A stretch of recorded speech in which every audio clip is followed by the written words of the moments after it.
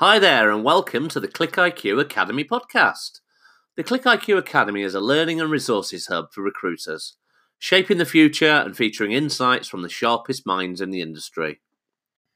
I'm Alan Walker, and in this episode, I'm talking to Kirsty Kelly about well-being in the workplace. Hello, Kirsty. Welcome to the Click IQ Academy podcast. It's great to have you here. For those that don't know you, who are you and what do you do? There's a question, and good morning. So Kirsty Kelly, I describe myself as a bit of a salty old sea dog of the industry, simply because I don't want to say how many years I've been involved with recruiting and HR.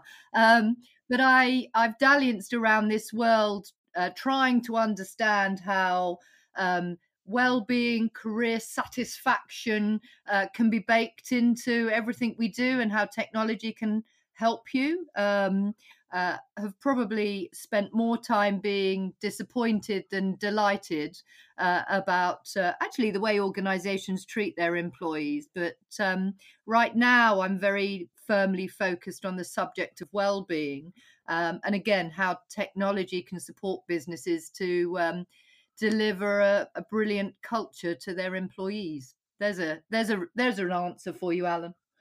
Love it. Fantastic. So for those that are relative layman's, and I think I'll probably throw myself into this camp as well, what is well-being and what does it mean? Come on, be honest. You said what's that stuff all about? Well-being often, I'll throw you under the bus there, Alan. When we talk about well-being, often your mind is drawn to physical health, and you think about perhaps yoga classes and maybe the bowl of fruit your HR team might put on the end of your desk. But well-being is really a far broader topic, not just about the absence of disease and illness. It's quite a complex combination of physical, mental, emotional, and social health factors. And it's very, very strongly linked to happiness and life satisfaction. But broadly speaking, well-being is about how you feel about yourself and your life, and therefore how you perform in business. Okay, that makes sense, absolutely. And before I come into it, I was going to ask you a question around the importance of employee well-being for an organisation, but actually I'm just going to ask you a separate sub-question before we do that. Whose responsibility is well-being? That's such a good question to ask, because you could argue what I've just described to you, happiness and life satisfaction should be the individual to own. Um, but really, if employers share the ownership, then they can also share the outcome. So let me give you one example. So sleep deprivation costs the economy £40 billion a year. Wow. So imagine, so imagine if an employer doesn't believe it's their responsibility to encourage employees to, measure well-being or go home on time, or cast their attentions towards presenteeism, if that's something that culturally is happening in their organization. Then you can start to see what the financial risk is for an organization. That's why it's a shared responsibility. Okay, that makes absolute sense. I'd love to know, and it's probably a very deep, powerful piece of research that was done, how that £40 billion a year figure comes up from sleep deprivation. But I can imagine it comes down to productivity and efficiency and effectiveness and absenteeism and all those kind of things boiled up together, is it? Yeah, and then when you stretch it out, if you just think about your own personal circumstances, sleep deprivation, which can cause stress can cause not just mental health challenges, but physical issues too. So it's the pressure on the health service, as you say, absenteeism, but that's the starting point for diagnosed mental health issues. Oh gosh, this is really feeling weighty. The exciting thing is that if you address these things soon enough, then actually day-to-day stress doesn't become debilitating. Okay, that makes absolute sense. So flipping onto the other side of the fence, then, from the individual to an organisation, why is it important to get employee well-being right for their business? Another data point for you. So poor workplace well-being can decrease productivity by 63%.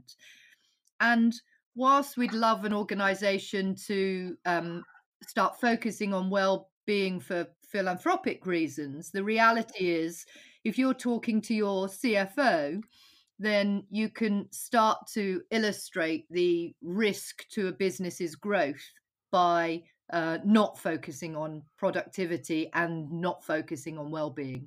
But the great news is organizations are starting to realize this. They may not know how to step forward, though. I think that's a really good point you make there about it'd be great if an organisation did this for philanthropic reasons. But actually, I was talking to somebody else about inclusion and the same thing. Actually, does it matter? As long as it gets done and it benefits society and individuals, why the organisation is doing it to a certain extent is less important than the fact the organisation is doing it initially, in my mind. Yeah, absolutely. And we've got to be realistic. A business is unless it's a charity, but a business is generally there to deliver shareholder value. So I think, regardless of whether we're head of marketing, head of HR, we should be talking to the overall investors' agenda. And if that's because of financial risk or growth risk, that's okay. Absolutely. I think where I get slightly more confused is when organisations are claiming things are wellbeing initiatives when really they're just about making sure people are at work from 7 in the morning till 7 o'clock at night, rather than true wellbeing.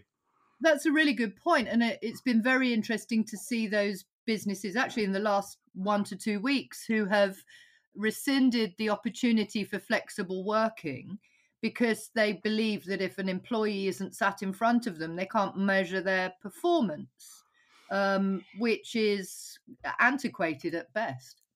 Exactly. There's so many different ways that can be achieved nowadays. The tools that are available, etc., that really shouldn't be the sticking point. And it says more to me in those situations that actually that's a lack of capability from a manager's perspective in terms of being able to clearly define what's needed and clearly measure whether that's being delivered. Yeah. Rather than a sticking point, it's a stick. Yeah, exactly. So, how does an organisation know whether they're delivering an environment that encourages employee well-being or enables employee well-being rather than being draconian and constantly hitting people with that stick? Yeah. So a typical response to measuring this is through employee engagement surveys, and that's a good start. I fear that surveying people too regularly doesn't necessarily give you a true view of somebody's well-being or even their satisfaction, actually, but that's probably another interview.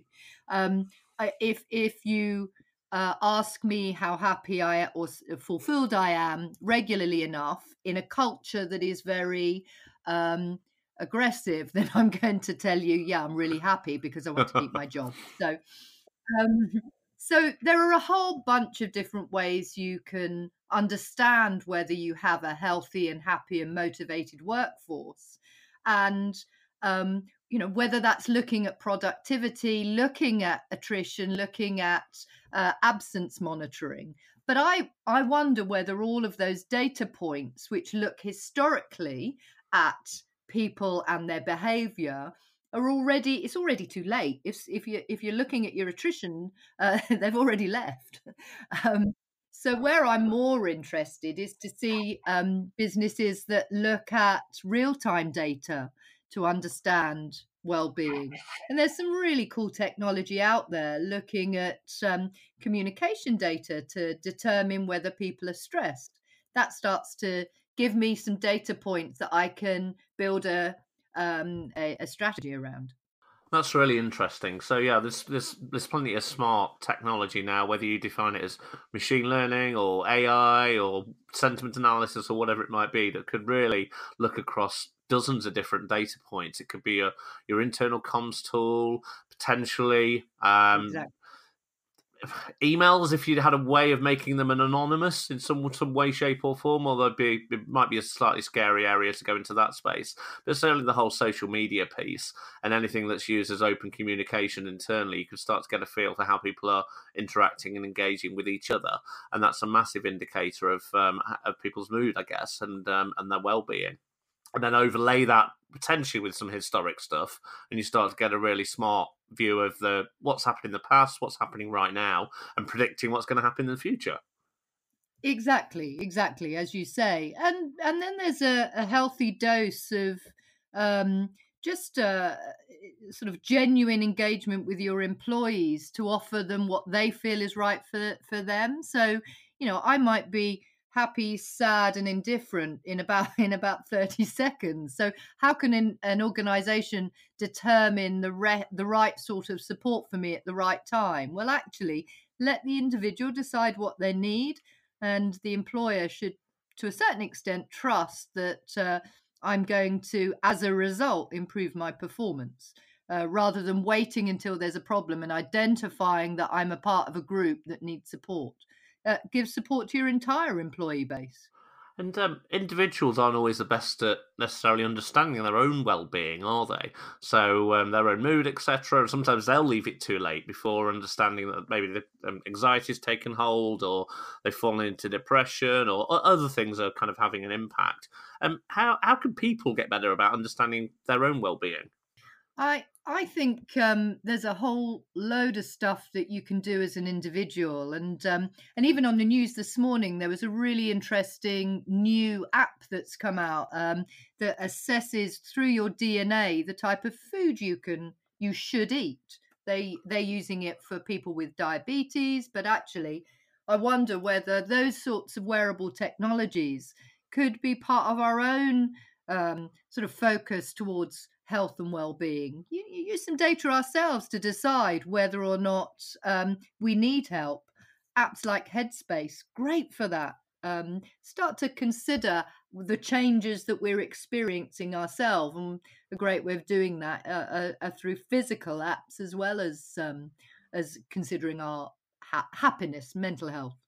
Exactly, because how we feel and how we act all has a measurable chemical reaction associated with it, doesn't it? So if there's some way, shape, or form of measuring that on the fly, it'll give us that idea of where we're at, because we're not, again, great at necessarily interpreting our own feelings.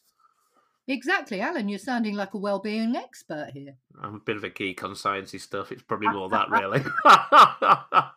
So let's go back a few steps. So rather than just looking at the measurement piece, what steps could an organisation that hasn't yet even considered well-being in their organisation as being something that's important, but now have, for some reason, maybe listening to people like you, Kirsty, have realised that it's something they should be looking at? Where should they start?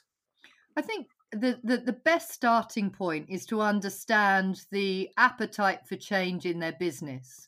In many cases, organizations don't, they begin an initiative, but they don't have true senior stakeholding.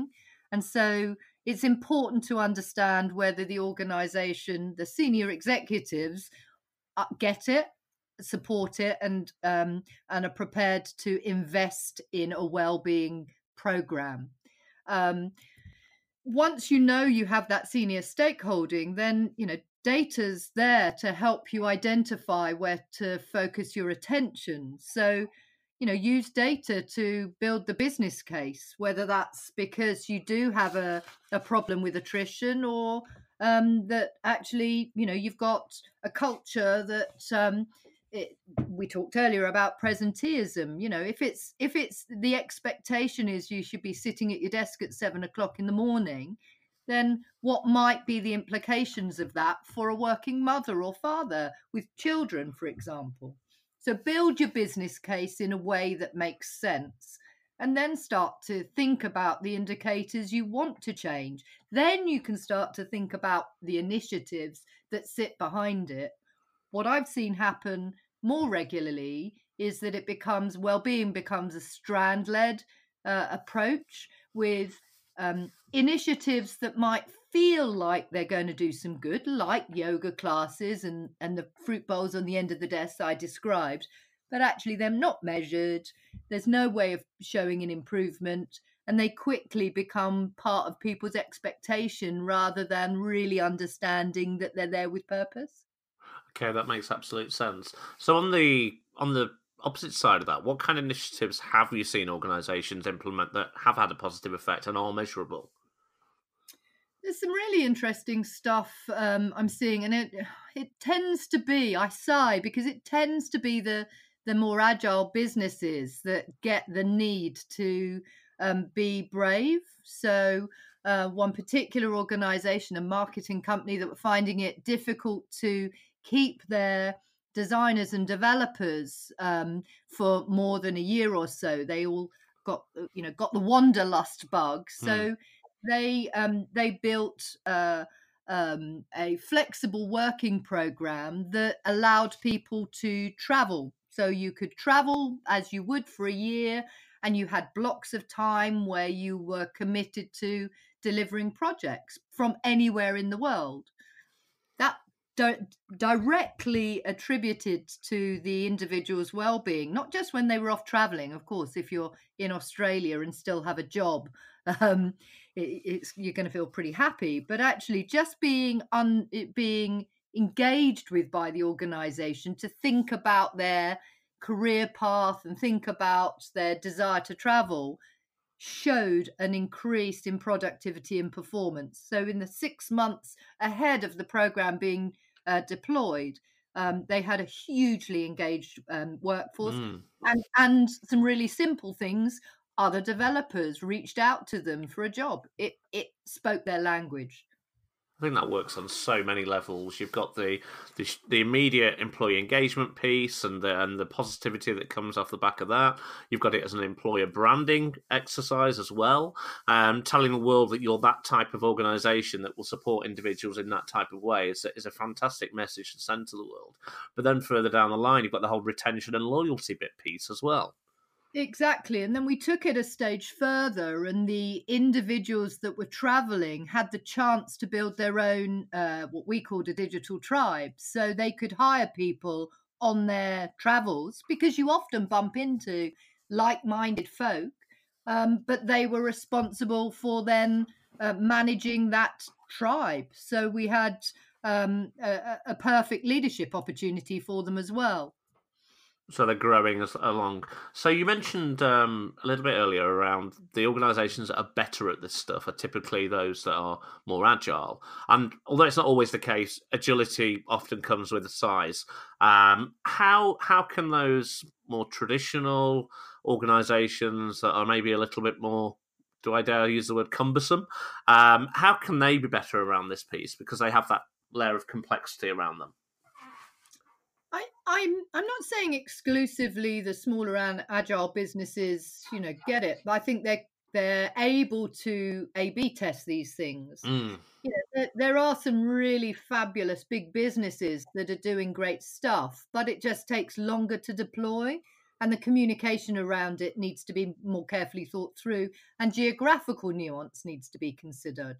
But they do have the budget, so organizations like Sky are really interesting and very brave. Amazon, they do some really smart stuff. So I think the likelihood, though, is that they can test these sort of well-being concepts in smaller groups, whether that's mm. in a particular geography or with a particular team, before rather than trying to roll it out wholesale across multiple locations.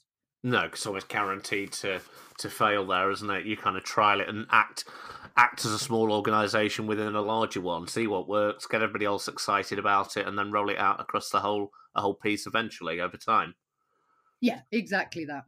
Perfect. So how can technology help with well-being on both sides again? So we talked a little bit about, I guess you call consumer technology, things like Headspace, etc. What about technology for an organisation to help manage well-being? I think technology is an organization's best friend for data capture and measurement. I can't imagine anybody starting any of these campaigns with a spreadsheet. That breaks my heart at the thought of it. But also, I think that some of the really smart app technology that's out there can be a really sensible way for an organization to touch every one of their employees. And there is a huge amount of anxiety around data protection and whether or not you can expect your employee to use their personal phone, for example, with, does it have to be on a desktop? But I think we are quickly getting beyond that, because as an employee, I want to have access to stuff that helps me do my job better, and I'm likely to want to do that when I'm not sat at a desk. So, I think organizations not being scared to use app technology for well-being is going to be critical. Fantastic. Listen, Kirsty, thank you so much for that. I've certainly increased my own understanding of well-being over the last 20 minutes or so. It's been very useful, and I'm sure the Click IQ Academy listeners will be equally enthused by what you've told us. So that's fantastic. Thanks for your time. Really appreciate it. Thanks, Alan. Have a good day. And that brings us to the end of this episode. A big thank you to Kirsty for taking the time to chat, and a thanks to you all for listening today.